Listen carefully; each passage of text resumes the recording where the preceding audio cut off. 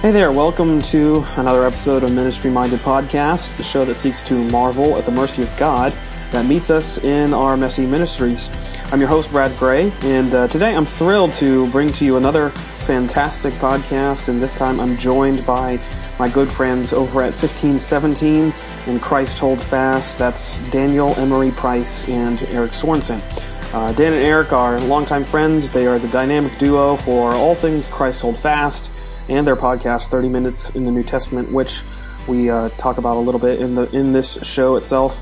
It's always a joy to talk to these brothers because I know we're going to talk about grace and the gospel and Jesus Christ, and those things are always encouraging to me, and I hope they will be to you as well. And I think that's what you're going to find throughout this discussion as we seek to tackle the doctrine of universal objective justification. Now, don't let that mouthful scare you away. I hope you haven't clicked off already. Dan and Eric do an incredible job defining just really what this doctrine is and what it means and why it's so important for the Christian life and for anyone who believes in the gospel to come to grips with this doctrine. As scary as it might sound, it's actually incredibly relieving once you are made to understand what it means and just how we are made to see it throughout the scriptures. It's all over the Bible, this doctrine, and it is incredibly freeing and faith-building. So I'm so excited for you to hear this conversation. It was a joy to speak with Dan and Eric. They are such good friends of mine. I have enjoyed working with them through 1517 and Christ Hold Fast and coming across their paths at conferences and such. And so I'm so excited to just catch up with them and for you to hear this conversation. So that's enough of that. Let's just get to it. Let's get right into this conversation about universal objective justification.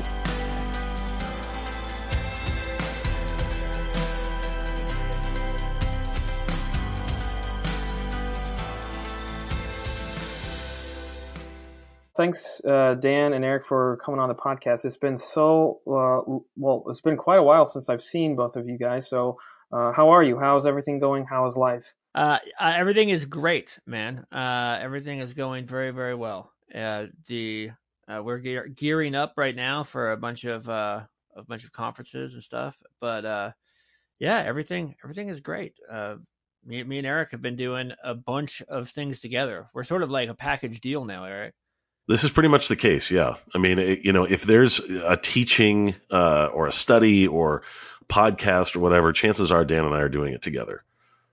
I love it. I feel like you guys are like the Mike and Mike of 1517 Network or something like that. I don't know. I'm not sure who Mike and Mike are. Are those sports guys?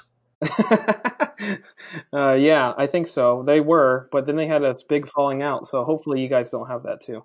Yeah. Let me see if I can. This will show how knowledgeable I am. Is it Mike Golick and Mike Greenberg? Yep, that was them. Okay. Yes. And so Greenberg's got his own show now, and Golick's got some other thing. So I do know that. Yeah, Dan and I were kind of like them before they had their nasty breakup. Yeah. Well, somehow we became the sort of resident New Testament guys of 1517. So if it has to do with the New Testament, they're like, oh, that's Dan and Eric. That's what they do. Yeah, and I'm fine with that. Is Bird, so yeah. It's weird. Tread on that holy ground that Bird. Yeah, it's weird because I co-host the 40 Minutes in the Old Testament podcast, but they're never like Dan's an Old Testament guy. They're more like Dan's a good facilitator of that podcast. Yeah, I mean, it's definitely, with Chad, you can let him run, man, and he'll take that line and take it to places that you've never really connected before, never thought about before. I mean, he truly is a scholar of scholars. And, Dan, you and I are just a couple of dudes that, are trying to run through. Dude, I'm on 40 Minutes in the Old Testament to bring levity, drop a couple of one-liners, and that's kind of what I'm there for. Oh, well, how are you, Eric? How's everything with you and in your ministry and your family? Well, everything's good. I mean, this summer was really busy for me. I had, I traveled quite a bit and spoke quite a bit. So I'm really happy to be into somewhat of a routine. I've got two churches I'm that I oversee as a pastor. One is a senior pastor of the church plant in New York City, and then I'm an associate pastor part-time at a church in New Jersey. And so it's good to get back into a rhythm of things. It's good that my kids are back in school. Like I have 3 boys. One of them is in high school now, and then I've got an 8th grader and a 2nd grader. And just to get into routine, man, is a good thing. So physically, I'm not doing as good as I normally am because I've got allergies like crazy right now, as you can probably hear in the sound of my voice. But overall, I'm doing okay, man. I can't complain. Well, that is great. I've asked you guys to be on here because, well, let me just give you a little background on how this conversation came to be. Of course, I'm a big podcast listener, and of course, which means I both listen to 30 minutes and 40 minutes from 1517. And you both of you went through the Epistle to the Romans recently, and in the course of one of your discussions through that book, I remember you guys introducing me to this idea, this doctrine, this term, universal objective justification, which I think you brought in to your conversation in either chapter 3 or 5. I can't really remember. But I was struck by the inference of that doctrine, and then it kind of came back to me because I'm going through a study of the pastoral epistles in my church on Sunday evenings. And we recently came across the text in the 2nd chapter of 1 Timothy, which reads in verses 5 and 6, where Paul writes, "For there is one God and one mediator between God and humanity, the man Christ Jesus, who gave himself a ransom for all, a testimony at the proper time." And I was just struck by that phrase, a ransom for all. And I was thinking, oh yeah, Dave and Eric, where I think we're just talking about this. And so I figured you would be the best to talk to just in terms of kind of getting a one-on-one on kind of what this means and what the inference is of this doctrine of universal objective justification. So I'll leave the floor up to you, Dan or Eric, whoever wants to chime in first, and just kind of explaining kind of what this is and kind of where it comes from and what its sort of ramifications are for the gospel and those that ascribe their faith to the gospel. Sure. Yeah. Well, we'd be happy to talk about it and try and unpack it a little bit. I'm going to let Dan do a lot of the unpacking here. I do want to say something up front because of the word. If we just break down the 3 words that are used in the phrase first to define them, it might be helpful. And then, Dan, you can sort of contribute here. The idea behind universal objective justification is that the word universal means for everyone. It means, so we're talking the entire world, all of creation, all of created human beings. That's what we mean by the term universal. Objective means that it's something that is done outside of us, something that is the opposite of subjective. It is something that we can look to as a fact. It's something that happened. It's something that, again, it's not something that comes from within. It's something outside. And then justification is the term for, salvation, or the term for God declaring someone to be righteous, or to declaring them to be forgiven and covered in the righteousness of Christ. Okay. So take those things all together. What we are saying we believe is that God has, through Jesus Christ, objectively, outside of people, he is, through Jesus Christ, provided the means of salvation for all people. All people have been ransomed, to use the words of 1 Timothy chapter 2, verse 6 as an example. This does not mean that we believe in universalism. And I want to get that out of the way right at the beginning, because this is often very confusing for people. Universalism teaches that everybody will be, in fact, saved. That is not what this doctrine teaches. It does teach that everybody has been atoned for, though. And so without going any further and without just completely taking the floor the entire time, Dan, why don't I turn it over to you and you can flesh out some of that a little more? Yeah, well, I mean, people get skittish when they hear you use a term like universal objective justification, because you have universal and justification, and there's only one word in between them.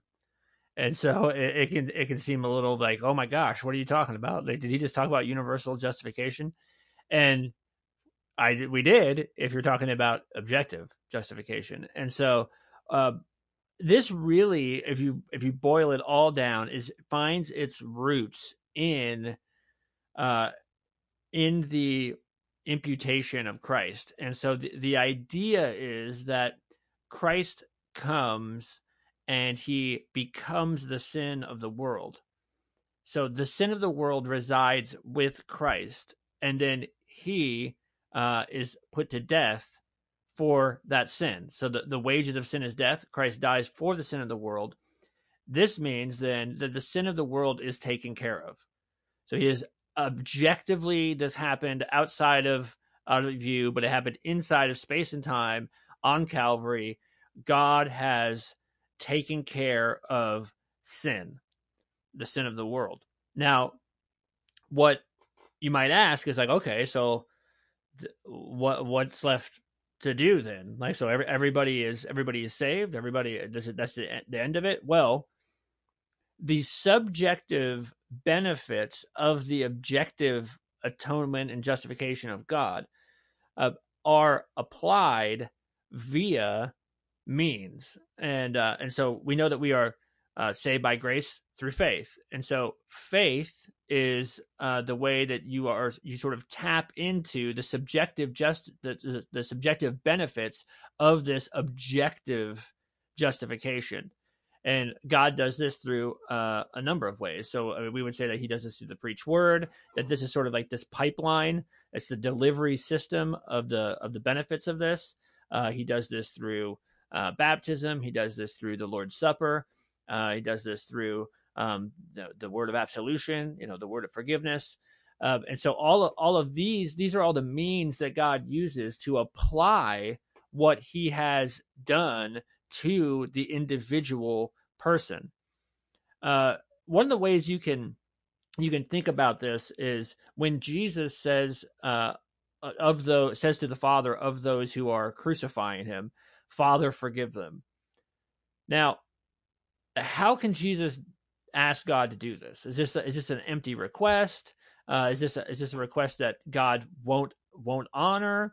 You are talking about Jesus, who only ever says what the Father tells him to say, and he's perfectly aligned with the Father. And what he is doing there is saying that he is taking on the sin of the world that they may be forgiven. You see this same thing happen with Stephen when he's being stoned, and he says, "Do not hold this sin against them." Is this even a possible thing? And reality is that God hasn't held those sins against them because Christ has become those sins.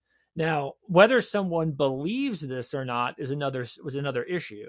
But one of the ways that we're fond of saying this is that there aren't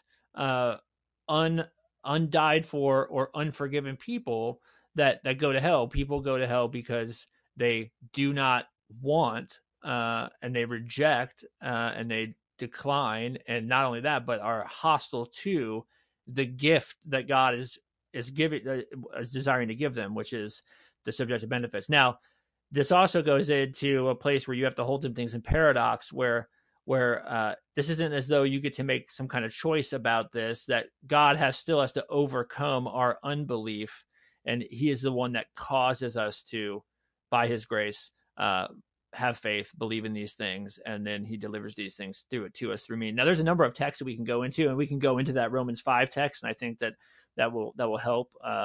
We'll also see some stuff in you can see some stuff in 2 Peter as well that talks about this. But that's the real big idea. The real big idea is, did Christ become the sin of the world or not? And did he take on the wages of that sin or not? And so we would say, yes, he did take on the sin of the world, became that sin, and the wages of that sin, death, he died that death for all men. And so sin is done away with. in that way. So one of the practical implications of this, obviously, is that our view would disagree with the idea of a limited atonement. This is an idea that sometimes is formulated as Christ died for the elect, or Christ died for those who he predestined before the foundation of the world. We know many great Christians that hold to that view. We're good friends with those Christians that hold to that view, and people that hold to that view we've had speak at conferences that we're a part of. And but we would theologically, we would disagree with that. And we would say, no, the text of Scripture seems to be pretty clear in multiple places from multiple different authors that Jesus didn't merely die for the elect's sins. Jesus died for the sins of the whole world. And so when John says in John 1:29, John the Baptist says, look, the Lamb of God who takes away the sin of the world, we read that as literally the world. We don't see anything in the original language to suggest another reading, an alternate reading. And so, and there's many other passages that we can go over, and maybe we'll have time to do that. But it's just as a matter of contrasting for the listener who might be wondering what the sort of cash value difference is. That's one difference. Well, I think it's so important I've just been confronted by this doctrine in the sense that it's so important to believe in a finished atonement, and I think that that's what this is tending towards. The idea that when you repent, you're not laying hold of something that is partially done, or you're not somehow unlocking something that Jesus does at that moment. You're putting your faith in something that is already finished, it goes back to Jesus's words on the cross, it is finished. But it also, Dan and Eric, you were talking about Jesus becoming sin. And I've been reading through the sermons of this old writer. His name is Tobias Crisp, which, if you've heard of him, you might know that he was publicly outed and excommunicated from the church in a large degree because he was accused of being antinomian. Because he was preaching on several occasions through Isaiah 53 and on 2 Corinthians 5, obviously, where it says that Christ was made sin for us, and the idea and all the ramifications that come from that. And I've been reading through it to kind of see, is that true? Was he really antinomian, and all the things that go along with that? And what's so funny to me, looking back on it through my obviously modern lens, is the fact that I don't think that he is at all. He's just articulating the gospel, the full ramifications of the gospel, which are quite scandalizing at times, which tell us that he is the sins of the world in that moment. And when he dies, he pays the full penalty for them all. He doesn't leave a note of sin unpaid for, as you said. And I think that is, to me, one of the most crucial things to believe when it comes to the gospel, because if there's something unpaid for, then who has to pay for it? Well, I do, through something that I have to do. And obviously that has a lot of ramifications for how grace and works operate, which is talked about at length through the epistles. Yeah. I mean, Jesus himself gets, basically, the word didn't exist, but he's essentially accused of being an antinomian all throughout his ministry. And so, a lot of people will say, if you don't, I would be opposed to someone being an actual antinomian. That is to say that the law has no purpose, that that the Christian he never needs to hear the law. That's what an antinomian would say. Like, once you're a Christian, you never need to hear the law again. So I would disagree with that. However, if you never ever get accused of being an antinomian, you're probably not preaching the gospel full strength. So I would say this is absolutely true. Either Paul got accused of it, Jesus got accused of it, and then throughout church history, people, Luther got accused of it. So I mean, I've been accused of it. I think everybody here has probably been accused of it. I think Dr. Martin Lloyd-Jones was one of was the guy who basically said that quote that you paraphrased. If you're not accused of being an antinomian, you're probably not preaching the gospel. Yeah. So yeah, man, and there's this tendency that we have to say that Jesus died for your sins. Of course, that's fine. He did, but the language of the Bible is more scandalous than that, because it says that he became sin, right? Like that sin, that he took it, he took it, not just even on his shoulders, but became it. So your sins belong to him. Yeah, well, Luther doesn't even have any problem saying that in that sense, Jesus is the greatest sinner who ever lived. Not because he commits sin, because he doesn't, but that he identifies himself so closely with your sin that they no longer belong to you, but belong to him. And this is important. All of your unrighteousness. Yeah, this is the gospel, that Christ died for the ungodly. And the way he does this is by becoming their ungodliness. And this is important for the reverse of that. So this is what's called double imputation. So that Christ becomes all your sin. It's as if his sin is yours. God reckons your sin to him as if he was the one who committed it. In reverse, God counts Christ's righteousness to you and me, as not just like kind of puts it on you or anything. It is as if it is yours. Yeah. And so to the degree that Christ becomes your sin is the degree to which you are righteous. So and this it's really important. And this is not just a mere formulation of a doctrine, or kind of piecing together various texts to come to this idea. It literally is almost the exact words of 2 Corinthians 5:21 that says, "For our sake, he made him to be sin who knew no sin." Notice it says he made him to be sin. Why? So that in him we might become the righteousness of God. I mean, it's literally right there. That is actually what the Reformers referred to. I mean, this verse is what the Reformers referred to as the great exchange. This is the great exchange that takes place. He takes all of my sin, and I get all of his righteousness. Yeah, that's exactly right.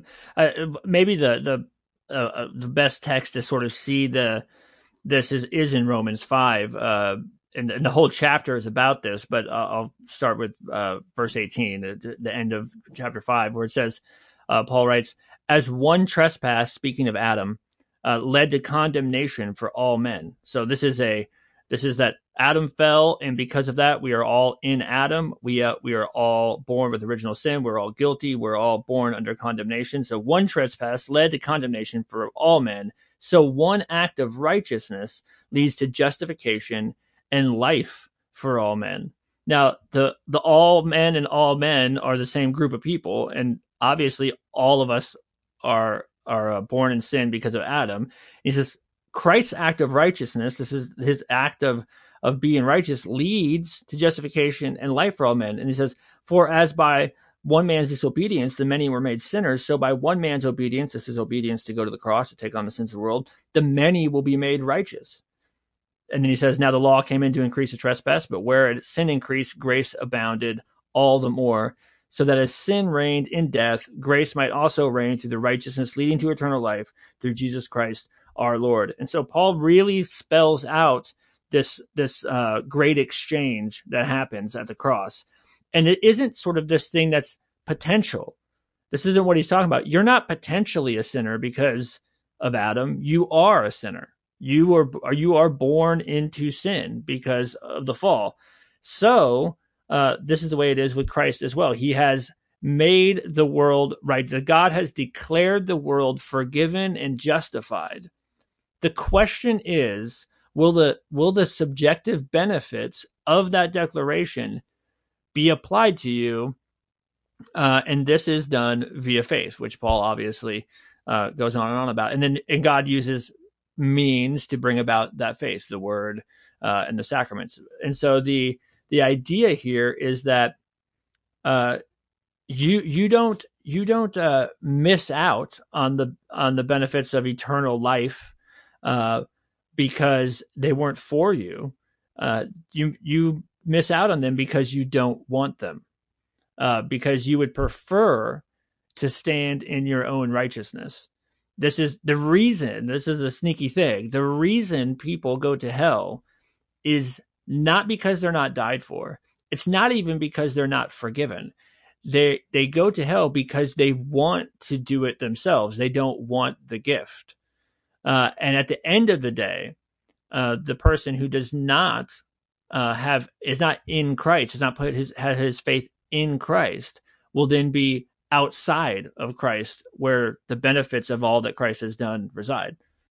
Now for a quick break to talk about this podcast presenting sponsors. Today's episode of the Ministry Minded Podcast is proud to be partnered with Anchor Podcasts. Anchor is the easiest way for anyone to make a podcast. If you have a latent idea that's just kind of lying around for a show you would like to record one day, I'm confident that anyone could use this platform to host, record, and distribute your podcast, turning your idea into a reality. Anchor puts everything you need to be successful all in one place. You can start a new recording right from your mobile device. They also have convenient creation tools that allow you to edit your audio files so they sound crisp and great.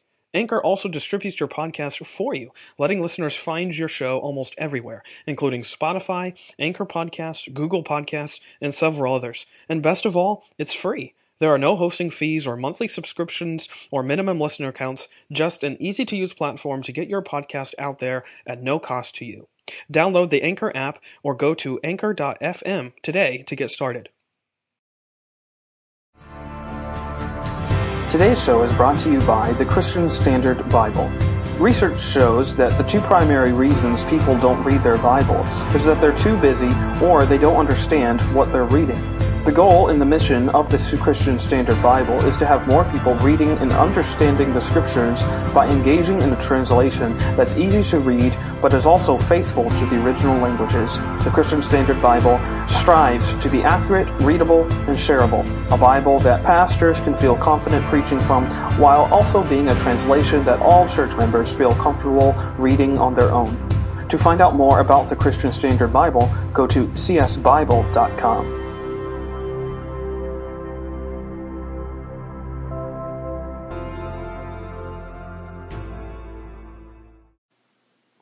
Now back to Dan and Eric.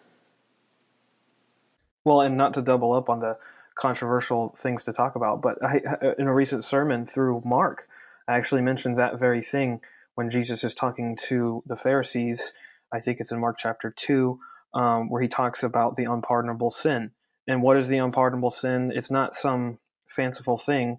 The unpardonable sin is going to the grave thinking that your sin hasn't been pardoned and that you have to pardon it yourself.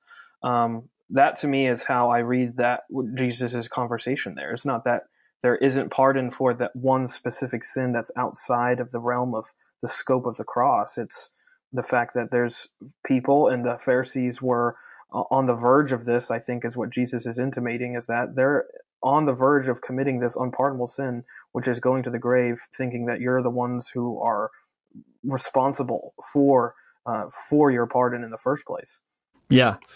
Here's, a real practical implication of this doctrine and why it is so comforting. I've been a pastor now for over 12 years, and I have sat by many a deathbed with many a family member grieving. And there's never a time that people begin to wonder and worry more about their standing with God than when they're facing death. I can look a person in the eyeballs without my fingers crossed and declare to them that it is a fact that Christ Jesus died for them, their name. As Paul Tripp has said, Jesus went to the cross with names. He died for you. I can say for you, he atoned for your sin. I can say you are forgiven based on what Jesus Christ has done, and be completely filled with integrity as I say it, because the scriptures teach such a thing. So the value of it is that I can give this parishioner with no fears whatsoever the gospel in all of its fullest expression. even as they're maybe filled with worry, maybe they're filled with doubt, maybe they're just not sure. And maybe they've been taught to look to the strength of their faith to determine whether they really are saved, which is so often the case. And I get to reset their face and their gaze instead toward the one who says he's already done everything for them. And that when he said it is finished on the cross, his fingers weren't crossed. He meant it, and he meant it for them. Well, the other thing about this is that doing that, you are proclaiming, and this is what Christ says, to proclaim his death. This is his death for the world, right? Until he comes. And we do this, he does this in connection with the Lord's Supper, but this is the message that we've been given, the message of the cross. And so when you do this, if you are a monergist, if you believe that faith is something that God births, that you can't muster up faith, that you can't just like decide that you're going to believe this, that you will not. But if you also believe then that God works through the preaching of the word, and that he brings the dead to life, that he instills faith in people, what you get to do then is preach this, and then you don't have to say, and if you'll only believe it, this, and this will happen, or God is ready to have you if you'll just ask. You don't have to do any of that. You proclaim God's his part. You just have to walk down here to the front and do your part. No, none of this. None of this. All you have to do is proclaim what Christ has done, and then trust that God is able, through the proclamation of the gospel, to bring people to faith, to believe it. And so I don't. I had a parishioner one time tell me, he said, what the difference is between what you do on Sunday morning and other churches I've been in. And we were sitting there, and he had a glass of wine, and he said, my whole life, people have, if this glass of wine is Jesus, he's like, people all the time have slid this across and said, this is a glass of wine, and if you want it, if you'll accept it, if you'll reach out and take it, it's yours. He's like, you slide the glass of wine across the table and say, that's a glass of wine and it's yours. And you don't ask me to do anything. You just proclaim to me what it is and that it's for me. And this is what you get to do when you believe that God is able to save, and that only God is able to save, that there's no convincing that I can do to cause people to believe. I've been giving a message to proclaim, not a message to go out and convince people of. And so we proclaim the gospel, and then we trust that God, through the Holy Spirit, will bring people to faith to believe it. And so you get to go around and just shove the gospel across the table to people, be like, this is the gospel and it's for you. This is what God has done in Christ for you. That's the end of it. And you get to put a real period at the end of it is finished. Whether they believe this or not is not up to you. It is not your job. That's the Spirit's work. Yeah, and so this doctrine helps with that, where you get to proclaim this finished universal work to the sinner and say, Christ has taken your sin. Christ has died for your sin. God has reconciled the world to himself. This is for you. And you don't have to put anything on them. The work then is in God's hands. Well, and can there be anything more freeing than knowing that all of that sin and garbage that is in your heart has been utterly done away with already? I mean, I think that is the true freedom of the gospel, is right there, is the fact that we can know it's already done. Yeah. And Brad, you know what? You probably know this because you're a sinner like me, and I know Eric is a sinner. What is also true about this is also not like the one-time message. It's not like the conversion proclamation. So you proclaim this message, and then God creates faith, and then people believe like, oh, good, like Christ has died for my sin, and God has given me his righteousness. This is wonderful. Now on with it. I know for me, this is something I need to hear always. I always need to hear this again and again and again, so that this is why Paul uses this sort of language that doesn't make any sense, where sometimes he says we've been saved, and then he says sometimes we're being saved, right? Because this is the experience that we have. that I'm like being converted over and over and over again, because I still struggle with unbelief, and I still struggle with sin. Now Christ has taken all that sin, but I need to hear again in time and space right now again that Christ is enough, that I'm in him, and that his righteousness is mine, that all of my sin resides with him on the cross. The wrath of God resides on the wrath of at the cross and not on me. And this is not something I need to hear once and then on with it. This isn't something I need to hear once a month. This is something I need to hear as often as I can possibly hear it. Yep. And, it's like it's like the trope of, quote, gospel-centered people that, I don't know if it's a real Martin Luther quote, but where whoever said it, that we preach the gospel to ourselves every day because we forget it every day. And I think that that's not just a cliche. It's not just a trope. That to me is what I cling to, because I know my heart, it is rebellious to the core, rebellious, not often in ways in which people can see. It's not like I'm doing some egregious thing all the time, but it's often rebellious in that I believe I can merit this sort of righteousness on my own by whatever I'm doing, by the things that I'm saying, by the way I'm interacting with the people that I'm interacting with. My good Samaritanness will be my righteousness. And that is the rebellion that I think is often unnoticed, that is often overlooked because it appears so good. But such is the rebellion that I think that even Jesus takes to the cross with him. He takes that self-righteous rebellion with him. Yeah. I would say preach the gospel to yourself if you don't have anybody else to do it. I believe that Luther said, I preach the gospel to my congregation every week because every week they forget it. So I would even say that if you're at all able, whether it's through podcasts or you actually have a preacher or a friend or whatever, you need a preacher. And I don't mean like you necessarily it has to be a pastor. I mean another Christian, somebody to proclaim the forgiveness of sins to you over and over again. Because one of the difficulties in preaching the gospel to ourselves, which we need to remind ourselves of the gospel, but there's something powerful about someone else telling us, because if I preach the gospel to myself, I tend to not believe myself because I know I'm a liar.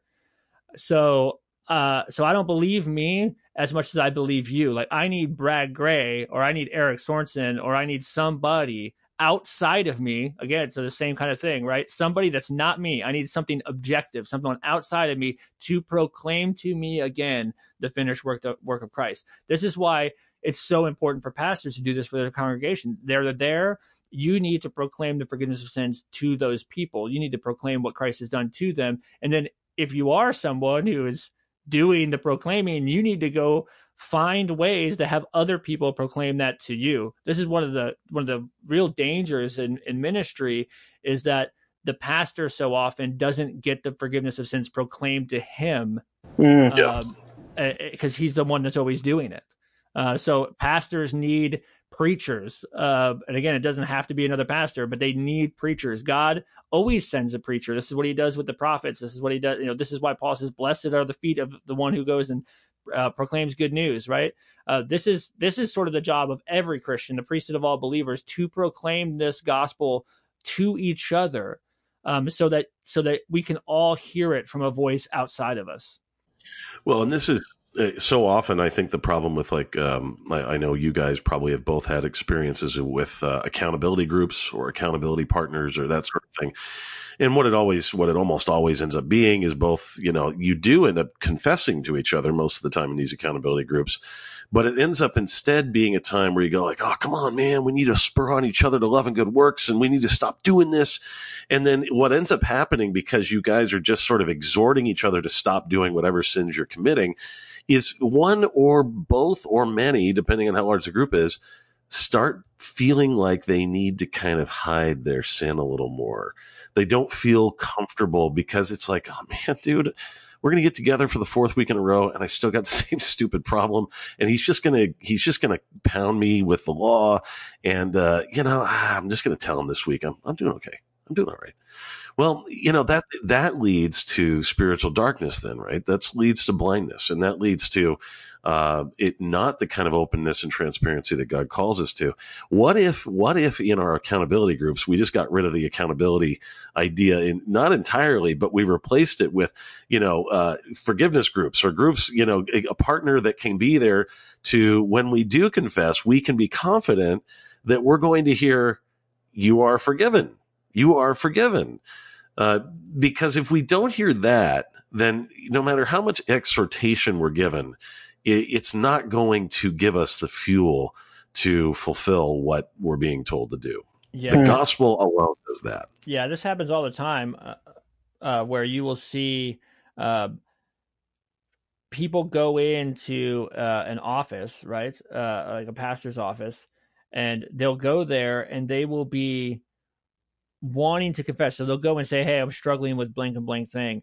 And so often the pastor swings and misses because he gives him a bunch of advice, which I'm not saying the advice is bad, but what is deep in the heart of the Christian is they are seeking out absolution. They might not even know it, but they know deep down that I'm gonna, especially when they do it with a pastor, that they're going to this person. I'm gonna go talk to him.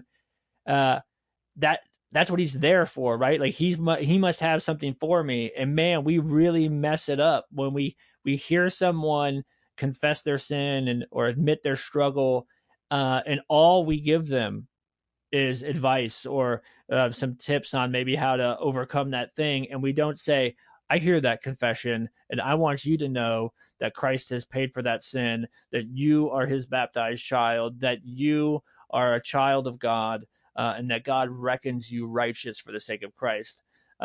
You need that word in that office. Well, and as you guys were saying, that's the word that I need, and that's the word that I hope to preach to whoever, wherever, whatever venue I'm in. I don't care who it is.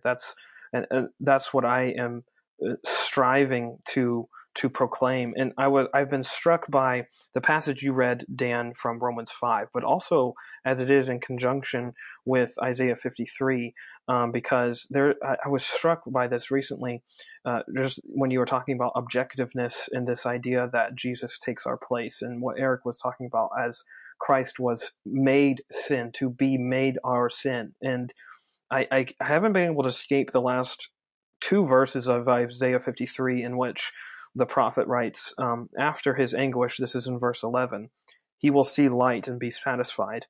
And by his knowledge, my righteous servant will justify many, and he will carry their iniquities. Therefore I will give him the many as a portion, and he will receive the mighty as a spoil, because he willingly submitted to death, and was counted among the rebels. He bore the sin of many and interceded for the rebels." And that idea that he's carrying the iniquities of the rebels for whom he is interceding for, and for whom he is being counted one of, it just hits me in the face with the fact of, hey, this is a done objective deal already, and I only have to believe in it. It's not something I have to conjure up. It's already done. Yeah. Some translations say he was numbered with the transgressors. Yeah. And this is that, like, if you think about this is talking about how God views this whole thing, and that God numbers his son with the transgressors of the world. He's numbered with them. So when God counts up the transgressors, there stands Christ. And there stands Christ at the cross alone. So when God says, "Where are the transgressors at?" there is one man, the man Christ. It's a powerful, powerful image that Isaiah paints. And that's why it's so important to, I think, to again, not proof text, but read the scriptures and not connect the dots, but you read them with an eye to what has already gone before. And I think you can see that with Paul, especially, you read Romans 4, as you guys have already discussed. He has an eye all over the place to the Old Testament and how Abraham was counted as righteous. And I think that's so important for not just the pastor, but for any Christian studying the Word. Not just to take the words as they are right in front of you, but to see the connections between them and what has been written beforehand. Yeah. Well, righteousness is an interesting thing. It's something that I think that we don't understand, that righteousness is a all or nothing proposition. That you're not like sort of righteous, or there's not like some people that are a little more righteous than other people. You never read about like there was this righteous man and he was walking the earth and then he encountered this man who was even more righteous. This is not a thing. So you are either righteous or you are unrighteous. This is the whole thing. And so when it says that Abraham was declared righteous, this means that he is utterly perfect in the eyes of God. He is fully righteous. You're just as righteous on your worst day as your best day, and you are just as unrighteous on your best day if you are outside of Christ. This is how this works. So righteousness is a all or nothing category. It's black and white. It's in or out. It really is that stark. Yeah. And this is one of the things that you can get mixed up in, is that you can kind of think that even the fulfilling of the law, that Jesus sort of became like more and more righteous as he was like more and more obedient. But this is not how this works at all. Jesus is the righteous Lamb of God. Now he does of course obey the law, but that's not what made him righteous. He didn't become righteous because he obeyed the law. He obeyed the law because he is perfectly righteous. Right? It's you can't put the cart before the horse on that. Like the fact that he is born righteous, he does obey the law, but part of fulfilling the law is the death, because what the law demands is death. There's no mercy in the law. And so the wages of sin is death. And the culmination of the fulfillment of the law is actually not in all the obedience, but it's in the death of Christ. The law's demands are fulfilled in his death. The law is done then, because all of the sin, if all the sin of the world is assumed by Christ, and then Christ fulfills the law by dying for those sins, there is no more law that's looking to kill you, right? In that way, like, yes, the law kills us and reveals our sin, but it's sin that we know has already been died for. So we've mentioned Romans 5 and Isaiah 53 and 2 Corinthians 5. Is there any other places we should go to really get this in the kind of stark detail that we get it in those passages? Is there anywhere else we should go for if someone's wanting to investigate this a little bit more? Well, Romans is definitely the big book. I mean, and Paul makes his longest string of arguments for this doctrine in Romans, really most clearly in Romans 5, but Romans 3:22 through 24. I mean, if you read that, you'll see it there too, where he says, there is no difference, for all have sinned and fall short of the glory of God, and are justified freely by his grace through the redemption that came by Christ Jesus. So all have sinned, and then the contrast, all are justified freely by his grace through the redemption that came by Christ Jesus. And that's, again, Romans 3:22 through 24. We mentioned the 1 Timothy passage where it says clearly that Jesus gave himself as a ransom for all men. The 2 Corinthians 5 passage is a good one. And then you also have in 1 John 2:2, where John says that Jesus is the atonement not just for the sins of those in the church, but for the sins of the whole world. Yeah, Eric, the text that you brought up in Romans 3, it is interesting that he says are justified. This is part of that objective already doneness of it. Not all can be justified, but that all are. So the same group of people that have fallen short are justified. This is the universal objective nature of the thing. And then in John, where it says he is the atonement, or the propitiation for not only our sins but the sins of the whole world. The word "world" there is even a bigger word than just every person, but the entire cosmos. And this is where it's actually the Greek word we get the word cosmos. And what this means then is that God has in Christ redeemed the entire earth. We hear that the earth is groaning out and crying, that all of creation everything that God has created is redeemed in Christ. So it's a huge thing. Another text that it doesn't talk about this, but Peter just makes this sort of subtle remark that doesn't make any sense apart from this in 2 Peter in the first verses of chapter 2, where he says, false prophets also arose among the people, just as there will be false teachers among you, who secretly bring in destructive heresies. So these are not great people. These are false prophets. They're deceivingly bringing in horrible heresies. But he says this, bringing in destructive heresies, even denying the master who bought them. And so here you have Peter just say, well, this isn't the doctrinal point he's making, but it's just baked into the cake that he's presenting, that the people who bring in destructive heresies, they do this, and some of these heresies deny the master who bought them. And so this is to say that Christ has already purchased even the heretics. I mean, like the worst, not just like the random sinner, but the people who are bringing in Christ-denying heresies, they do this denying the one who has purchased them. Yeah, so that's a fairly, we could go more in depth, but, just to say this is taught not merely by Paul, this is taught by John, this is taught by Peter. So you get a pretty good spread of the entire New Testament in which this concept is brought up. Yeah. And then of course in the Old Testament, in the Isaiah passage that you mentioned, and other places as well. So if someone wants to keep reading on this doctrine, is there any sort of theological book that you can recommend that might go into this topic at length? It's interesting, Brad. You asked me that, and I don't know if there is a work expressly about universal objective justification. Do you know, Eric? I mean, one of the books that definitely touches on this, the book that I like, it's a little heady, but there's a book called The Self-Donation of God, which is one of the greatest titles ever. But The Self-Donation of God, Jack Kilcrease. That's a great book. It definitely is in there among a bunch of other things. So that's a great book. Like I said, it is a little heady. I mean, not terribly. I mean, most people I think could handle it, but it's definitely not sort of this casual read. You want to sit down and be awake when you're reading it.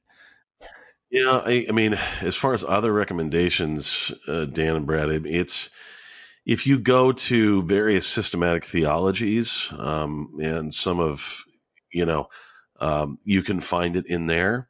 But again, you're talking about stuff that gets pretty heady. There's not I can't think of anything that's sort of, written for non-theological or non-theologian type audiences right now. So I'd have to do some digging into that, but it is taught in various systematic theologies and in at least the Augsburg Confession or the Apology of the Augsburg Confession. I mean, it's there. Also, I have been over the last 2 years compiling things to at some point release a book that very much deals with this. So it's still in the writing process, but at some point, I will be releasing a book called Sin Thief, The Criminal Identity of Christ, and that will deal with it in more lay terms pretty heavily. Oh, good. I know that Capon, he talks about a lot of these things throughout his works, but you have to kind of dig and find them a lot of times because he plays fast and loose with a lot of things that he talks about many times, but it's sort of a doctrine that's parables. It's sort of a doctrine that's scattered throughout all kinds of works, but there's not a lot of works that are just about this. Yeah, well, it's a good market for you then, Dan. Well, I think a little bit like it is a little bit of an obscure doctrine when you buy that name. So I mean, there's a lot of people when you say that, I can't tell you how many. You're not the first person, Brad, that's been like, whoa, what? And then when you kind of flesh it out, they're like, okay, yeah, I'm tracking with you. The term universal objective justification is sort of a Lutheran term. And so we throw it around because me and Eric happen to both be Lutherans, but and within Lutheran circles, Lutheran theologians and pastors know what you're talking about. But if you're not in those circles, sometimes you have to sit down and flesh it out. And usually people are like, okay, yeah, I see that. And maybe they even call it something else or, but I think it's the sort of objective part of it that throws people off. And there is this sort of danger with it or a perceived danger where people are like, oh man, that sounds dangerous. And that, I think, goes to the heart of people just thinking the gospel is dangerous. It's just, there's a little like, whoa, that sounds insanely unconditional. And you're like, right. I mean, it's pretty unconditional. It's like completely done. Yeah. Well, I have so appreciated you guys' time. You are always a pleasure to talk to. Is there anything you want to plug or promote at the end here that you want to kind of get people's interest in? Well, I mean, I suppose since you asked, Dan and I did co-write a book called Scandalous Stories, which is a sort of commentary on the parables of Jesus. And you can pick that up on Amazon or go to 1517.org and you'll find it there. And then also, Dan and I will be releasing another book that we've co-written on the miracles of Jesus in the next few months. And so keep an eye out for that too.